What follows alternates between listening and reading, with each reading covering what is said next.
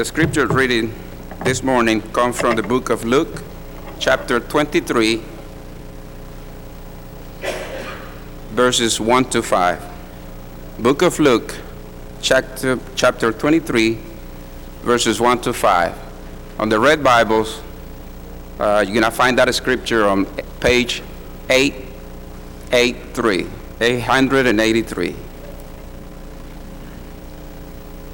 And it reads, "Then the whole assembly arose and led him off Pilate.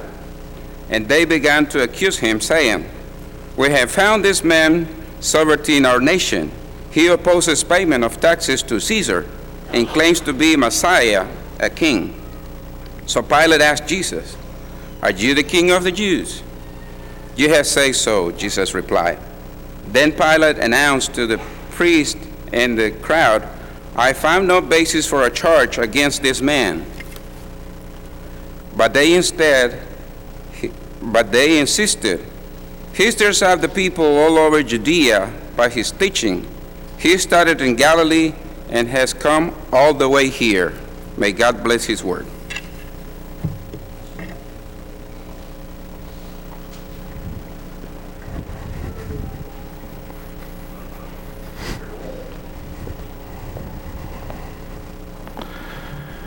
If you're like me, for many years, I gave a lot of attention to the scourging and the crucifixion of Jesus, but unfortunately I didn't spend very much time examining and looking at the trial, the Kangaroo Court that Jesus endured. Let's talk about that for just a little while this morning. Our lesson this morning is divided into two parts. The first part, we're going to examine the foul trial. And the second part, we're going to consider four truths. Let's begin in Genesis chapter 2 and thinking about, you don't necessarily need to turn there, but thinking about the very beginning in which we find the father of falsehoods enter into the scene. Satan lies to Eve and mankind falls. And the plan for Jesus and his eventual mockery of a trial is set into motion. The section in which we're going to look at the various, the foul trial is going to be broken into 5 scenes, kind of like a drama unfolding for us, if you will. So as we think about this first scene, I want you to see the scene of the selfish accuser. The selfish accuser. We said in Genesis chapter 2 that the father of falsehoods enters into the scene, and he lies to Eve and tempts mankind. Mankind falls, and Jesus' plan is enacted, or Jesus' need is brought into full effect. And some 4,000 years later, Satan, is still at work when Satan entered Judas in Luke chapter 22 and verse number 3. If you'll notice with me in these different accounts of the Gospels, you'll see that there's going to be different times where we're going to have to turn to different sections of the Gospels to get the full picture. And so as we turn to one Gospel account, you may mark in your Bible with a piece of paper or some sort so that you can turn back there in a little bit. But let's look at Luke chapter 22 and verse number 3. "Then Satan entered Judas, surnamed Iscariot, who was numbered among the 12. So he went his way and conferred with the chief priests and captains how he might betray him to them." I want us to recognize that this scene, that this whole ordeal of this foul trial begins with Judas's poor defense against the influence of Satan. It's not necessarily perhaps to be presumed that Satan literally, physically entered into Judas's heart, but perhaps that Satan's influence overcame Judas.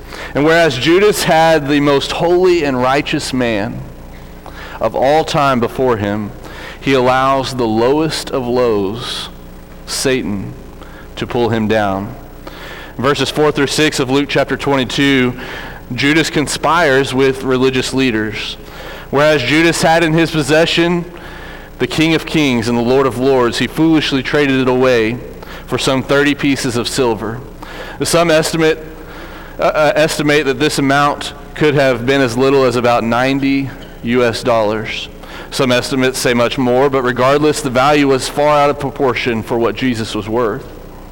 In fact, some scholars allude to an account in Zechariah in which the value of a slave was estimated to be at about 30 shekels of silver. And so, in essence, Judas equated Jesus with the value of a slave.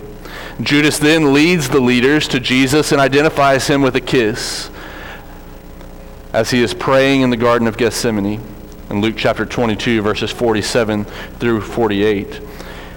And then the true Kangaroo Court begins when the first finger of blame is pointed at Jesus through the mockery of a kiss. An action that would indicate loyalty and friendship, and yet here, Judas was betraying him. I want us to, as we begin considering this Kangaroo Court, this mockery of a trial, I want us to step back and ask ourselves some background questions or look at some background history. So at this point, I want us to pause briefly and consider some things from Old Testament history. If anyone ever tells you that the Old Testament doesn't help your understanding of the New Testament, then this perhaps is something that they've never seen before. Because while though, yes, most anyone can tell you that the sentencing that Jesus went through and the mockery of a trial that he went through was unfair, when you stop to notice these things that the Jews did to Jesus and compare them with what took place or what was said in the Old Testament, the Old Law, you begin to notice just how outrageous and just how terrible of a mockery this trial was. Turn in your Bibles with me to Deuteronomy chapter number 16. Deuteronomy chapter number 16, as we look at this particular section, you'll notice that there were some expectations when it came to the old law about how justice was to be served. In Deuteronomy chapter number 16, verse number 18 through 20, we see the Jewish system of justice that is initiated. In this particular section, you'll notice some things that seem very similar to kind of how the justice system is set up here in the United States. Not altogether that much different, thinking about how many of our country's principles were founded upon Judeo-Christian values. As we see from Deuteronomy chapter 16, verses 18 through 20, we'll see that these expectations are laid out. The Bible says, "You shall appoint judges and officers in all your gates, or in all of your various cities, in other words, which the Lord your God gives you according to your tribes, and they shall judge the people with just judgment. You shall not pervert justice, you shall not show partiality, nor," notice, "take a bribe. For a bribe blinds the eyes of the wise and twists the words of the righteous. You shall follow what is altogether just, that you may live and inherit the land which the Lord your God is giving you." Notice again that they were to appoint judges and officers, that they were to judge righteous judgment, that they were not to be partial, that they were not to distort justice or to take a bribe, or the fact that they were to only pursue justice. In Jerusalem, what we find here in the scene in which we're looking at today with regard to the trial of Jesus, we see that very likely Jesus went before what is known as the Sanhedrin. The Sanhedrin was composed most likely of about 70 men, made up of 24 chief priests, 24 elders, 23 scribes, and the high priest making 71. So that they had that odd number, including that high priest. In fact, the governing body at Jerusalem was the supreme ruling body. If you notice from Deuteronomy chapter number 16, we saw that they were to appoint judges and officers in all of their cities, that these were to be some of the lower Sanhedrin, if you will, and then ultimately in Jerusalem there would be this upper Sanhedrin that would be kind of like our Supreme Court, that if the local areas could not handle a matter of justice, or if there was an appeal to that decision-making process, that it would then be passed up to this higher Sanhedrin. And so we have before us this morning Jesus facing what should be the Supreme Court, if you will, what should be those that should be of high regard and of high reputation, that they shouldn't be individuals that should stoop to the low levels in which we find them. The Sanhedrin was set up such that, according to history, that anyone accused of a wrongdoing would be guaranteed, number one, a public trial. In other words, there would be no hidden or secret clandestine trials. Everything was to be open and exposed, that no one could be framed or railroaded into some kind of execution or some kind of penalty without just trial taking place. So there was to be, number one, public trial. There was to be, number two, a guarantee of self-defense. That is, there was to be a defender to stand before someone that is accused. There was to be someone who provided a defense for that individual, that he would have the right to bring in defense of himself in the mouth of other witnesses who could participate in the trial. And thirdly, not only was there to be a trial that was public, and not only were they to have someone that stood as a self-defender, or someone, they were to have self-defense and have someone stand before them as a defender, but third, they were also not to be convicted of anything unless they were convicted or proven to be guilty by at least 2 or 3 witnesses. Additionally, if we were to look at our Old Testament history, we would find in Deuteronomy chapter 19, verses 16 through 19, that false witnessing was so serious a crime that those or anyone who gave false testimony was punished with the very penalty that the false witness sought to bring upon the person he witnessed against. In other words, if you came into the court to witness that someone had committed a murder, and you were giving false witness, that you were not telling the truth, that you would pay the death penalty yourself, because whatever penalty you sought for an individual, you would then pay the death penalty or the very penalty that you sought for that individual. And not only that, the witness who witnessed against the person which brought about the death penalty were the ones who had to cast the first stone in the execution. You recall this, in which Jesus picks up or stoops down and writes on the ground and says, "Let him that is without sin cast the first stone at this woman that was accused." And so that was the custom, that was the tradition, that the one that brought the testimony against someone and accused someone would be the one that would have to throw that first stone or cast that first stone. And this was to dissuade individuals from being people that would bring false witness or false testimony, so that not only if they brought false testimony that they would be charged for that false testimony, but also so that if they were the ones that were throwing that stone, that they would also be charged of murder. We find this from Deuteronomy chapter 17 and verse 7.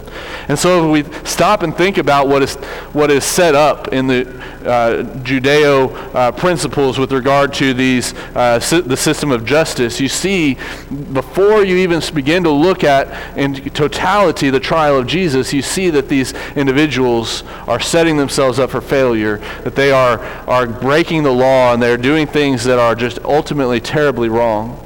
And so we have our first scene, the scene of the selfish accuser, the scene of the one that was trading Jesus for 30 pieces of silver. And then we enter into a second scene, the scene of the deceitful witnesses. Turning your Bibles to the book of John, John chapter number 18. In John chapter number 18, after Judas comes and betrays Jesus with a kiss, he's brought to the house of Annas. Annas was the former high priest. And in verse number 12, we find that the detachment of troops and the captain and the officers of the Jews arrested Jesus and bound him, and they led him away to Annas first, for he was the father-in-law of Caiaphas, who was high priest that year. Now it was Caiaphas who advised the Jews that it was expedient that one man should die for the people. There are questions as to why Jesus was brought before Annas first. After all, as we said, he was the former high priest. He wasn't actually the standing high priest at the time.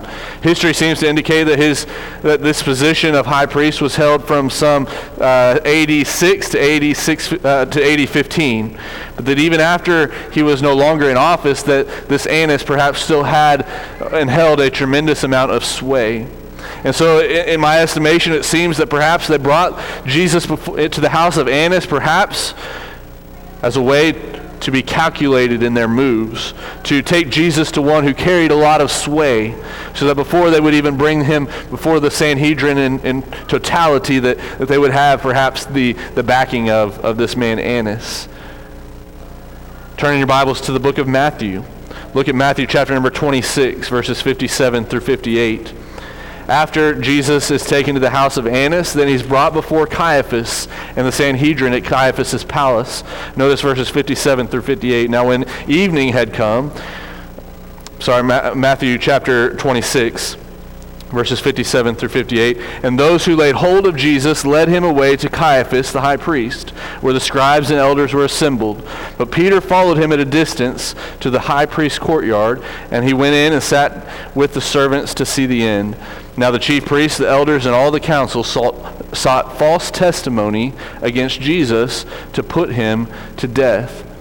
Rather than use proper decorum and hold Jesus' examinations before an official council out in public, they instead take Jesus to the palace of Caiaphas, to the house of Caiaphas, in the middle of the night. Don't forget that. Realize that they've already taken Jesus from the garden in the middle of the night, that Judas betrayed him there, and that they lead him to the house of Annas, and then from there to the house of Caiaphas. And this is all taking place in the shade of night, the darkness of night, if you will. That this isn't out in the open and for the public to see. And then they bring in false witnesses, deceitful witnesses. Notice 59 through 61, verses 59 through 61. Now the chief priests, the elders, and all the council sought false testimony against Jesus to put him to death, but found none.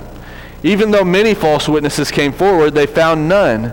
But at last, 2 false witnesses came forward and said, "This fellow said, I am able to destroy the temple of God and to build it in 3 days." Because his accusers had nothing to go on, and nothing to honestly charge Jesus with, they instead brought into the scene orchestrated liars. Can you see it? These religious men of the Sanhedrin, these individuals that were supposed to be of the religious elite, that were supposed to be followers of God, they orchestrate these accusations or these witnesses against Jesus. They're so incensed by their rage that they turn to seemingly random strangers in the street to ask, "Hey, do you have anything to accuse Jesus of?" "No? Well, how about you? You don't? How about you?" And eventually they finally come to, again, notice, 2 witnesses that say the same thing. They say that Jesus said, "I'm able to destroy the temple of God and to build it in 3 days." Remember, the Jewish system of justice required that anyone accused had to be testified against by at least 2 or 3 witnesses. And so they're trying to obey the law, and they're trying to stick with what their system of justice says. All the while, they are doing these things in a calculated manner so that they can overthrow Jesus and take away the power that he is starting to gain from the following of people that he has. Think about this. Jesus is arrested, and then they look for witnesses to charge him. But then in Matthew chapter 26, verses 65 through 66, we see that Jesus is condemned to death on the charge of blasphemy. And the high priest tore his clothes, saying, "He has spoken blasphemy. What further need do we have of witnesses? Look now, you have heard his blasphemy. What do you think?" They answered and said, "He is deserving of death." One author said that the blasphemy which the Pentateuch spoke of is a literal cursing of God or a direct defiance of him. Very different than what we find Jesus doing here. We don't find Jesus literally cursing God. But this was what was found in the Pentateuch in Leviticus chapter 24, in which the incident which gave rise to the statute indicates the character of the offense of blasphemy in Jewish law was that this half-Egyptian had cursed God. And so this accusation of Jesus speaking blasphemy is not even consistent again with what was found in Levitical law. Turn your Bibles to the book of Luke. In the book of Luke, we find in chapter number 22 that at this point it seems that they blindfolded Jesus and began to slap Jesus in the face. Luke chapter 22, verses 63 through 64. Now the men who held Jesus mocked him and beat him. And having blindfolded him, they struck him on the face and asked him, saying, "Prophesy, who is the one who struck you?" Do you see it? Picture this. Jesus is blindfolded. Our Lord and Savior, our Master, blindfolded to where he cannot see. Someone comes up from the side and pops Jesus in the ear, pops Jesus in the side of the face. "Hey, Jesus, can you tell me which one of us was it that actually hit you? If you're really who you say you are, you should be able to tell us who it is that hit you." Laughter ensues. Then the next morning, The Sanhedrin formally condemns Jesus to make it legal. In Luke chapter 22, verses 66 through 71, as soon as it was day, the elders of the people, both chief priests and scribes, came together and led him into their council, saying, "If you are the Christ, tell us." But he said to them, "If I tell you, you will by no means believe, and if I also ask you, you will by no means answer me or let me go. Hereafter the Son of Man will sit on the right hand of the power of God." Then they all said, "Are you then the Son of God?" So he said to them, "You rightly say that I am." And they said, "What further testimony do we need? For we have heard it ourselves from his mouth."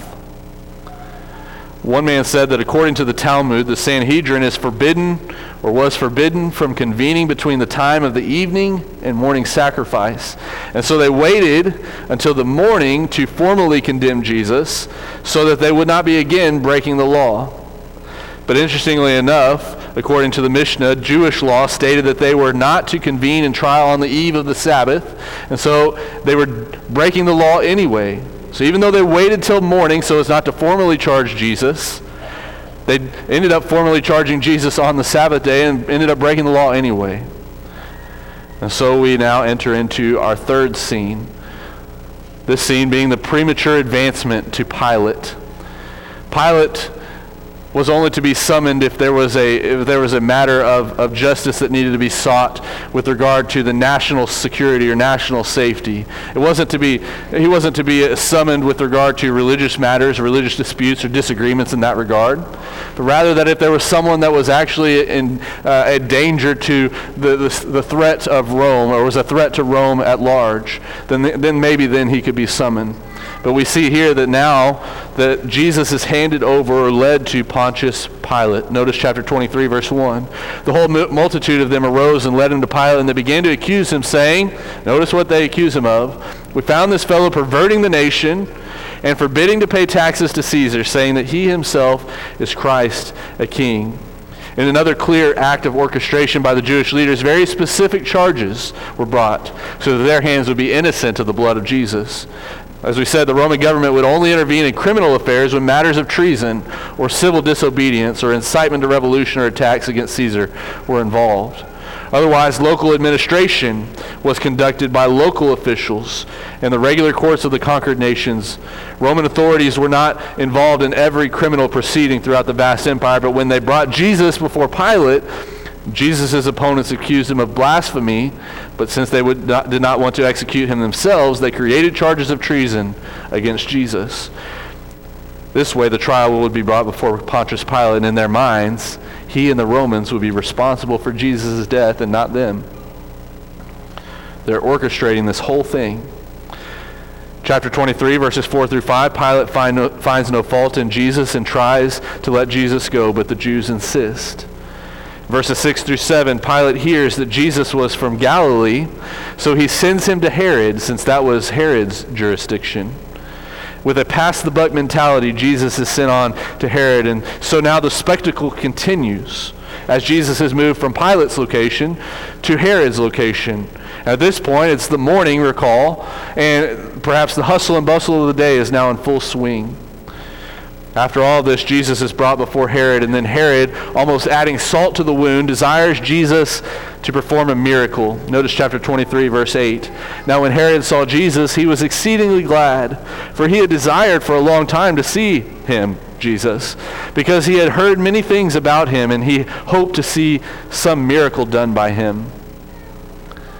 Seems pretty clear that Herod wasn't interested in the kingdom of Jesus, the kingdom of Christ, but just the entertainment that Jesus might provide. Remember, this is the man that had John the Baptist's head brought on a platter. This is not a nice guy. You can almost see Herod sitting there. "Oh, Jesus, I've been wanting to see you.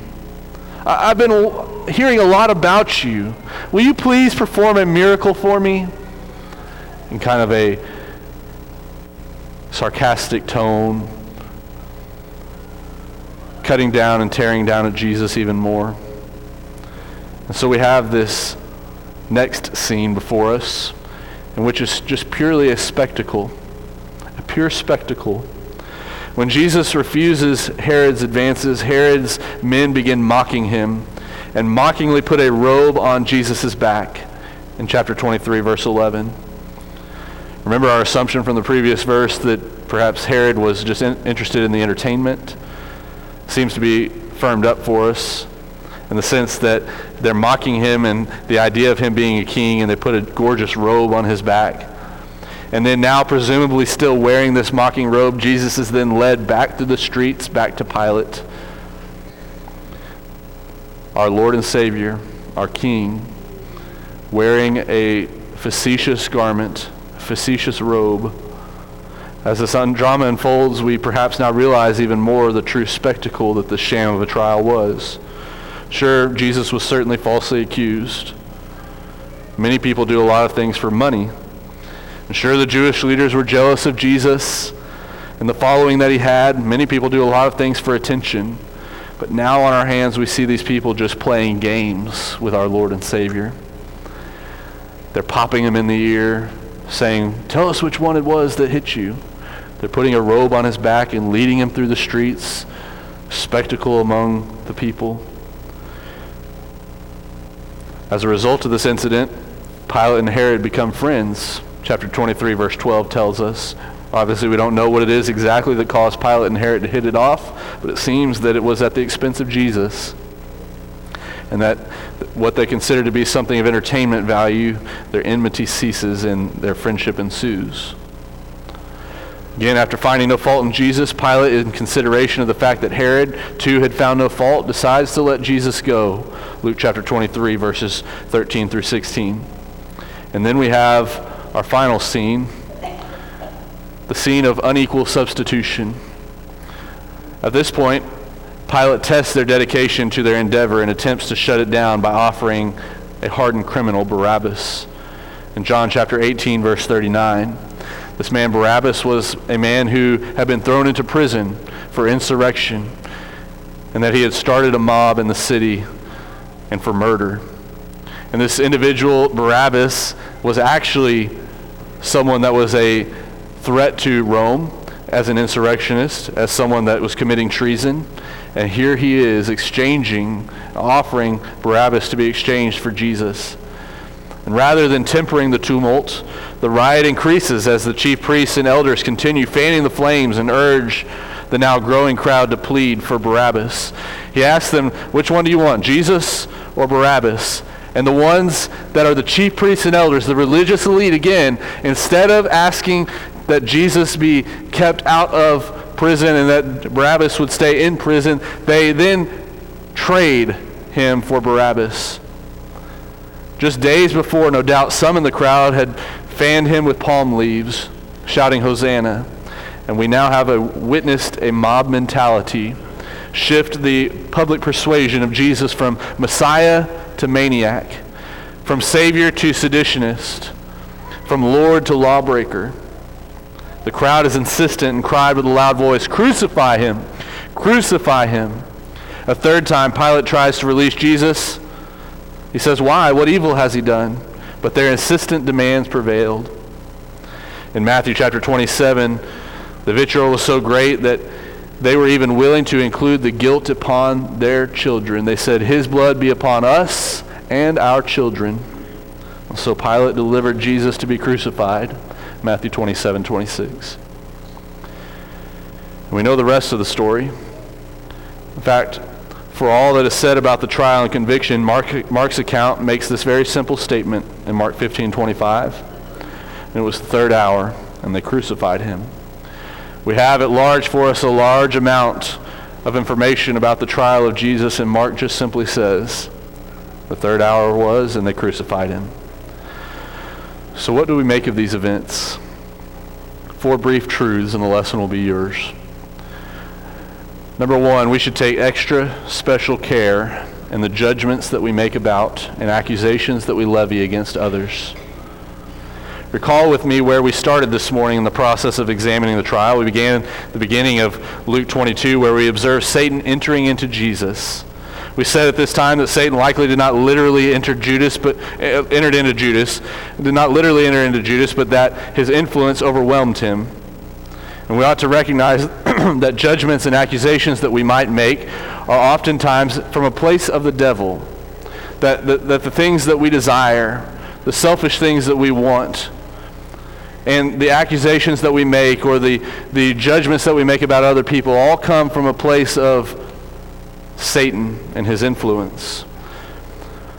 The events that we've considered this morning remind us that Satan has already been defeated, but his influence still sends a shockwave through our world today. And we need to be careful that judgments and accusations that we make are not influenced by the motivations of Satan, such as greed and jealousy, prejudice. Ultimately, the chief accuser, Satan, has already received the judgment. In fact, the same word used to describe Jesus being bound by the chief priests is used by John in reference to Satan being bound and tossed into the bottomless pit in Revelation chapter 20, verse 2. We would do well to remember the teaching of Jesus from Matthew chapter 7. Not that judgments are not to be made, but they are to come from a place of righteousness. And so we ought not to find ourselves in the position of the accusers of the Sanhedrin, of those that are the religious elite, in which we strive to have things work in our favor by accusing others of things that are wrong. Secondly, when we fail to proclaim Jesus as Lord, we stand on the sidelines like Peter. We skipped over this section. We noticed that Peter denied Jesus 3 times as Jesus prophesied and predicted that he would. And sometimes we ask ourselves, how could Peter, a follower of our Lord, there in that day with the opportunity to stand before Jesus and to defend him, how could he deny Jesus? We would say, if I was there, I would stand up for Jesus and I would defend him and I would say, that's not what Jesus was about and you're making all these things up and that's not true. If I were there, I would have just done this. But anytime we fail to proclaim Jesus as Lord today when we ought to, when we deny Jesus before men today, when we don't stand up and say, I'm a follower of Jesus, when others are accosting and accusing Jesus and saying things that are evil about Jesus, when we don't stand up for Jesus today, we might as well be like Peter was on that fateful evening. Matthew chapter 10, verse 32 says, whosoever therefore shall confess me before men, him will I confess also before my Father which is in heaven. But whoever shall deny me before men, him will I also deny before my Father which is in heaven. Number 3, when we are falsely accused and ridiculed, we have a high priest who can sympathize with the feelings of our infirmities. How do we handle ourselves when we're falsely accused? Notice how Jesus handled himself. He said, put down the sword. Jesus held his peace. Tell us whether you're the Christ, the Son of God. Jesus said, thou hast said. Then Pilate said to him, do you not hear how many things they testify against you? But he gave him no answer, not even to a single charge, so that the governor was greatly amazed. Jesus knew these things were part of the master plan, and Jesus knew truth was on his side. Jesus knew his efforts would glorify the Father and that many souls would be saved in the end, and so he didn't react in a way that maybe you and I would. We have to learn from him. And finally, number 4, we can know that we are going to get a fair trial with God. We are going to get a fair trial with God. Understandably, on our minds during election season are various judges in other positions, but the judge that we should be most concerned about is the judge of the universe. Isaiah 33, verse 22, for the Lord is our judge, the Lord is our lawgiver, the Lord is our king. He will save us. This judge is just and fair.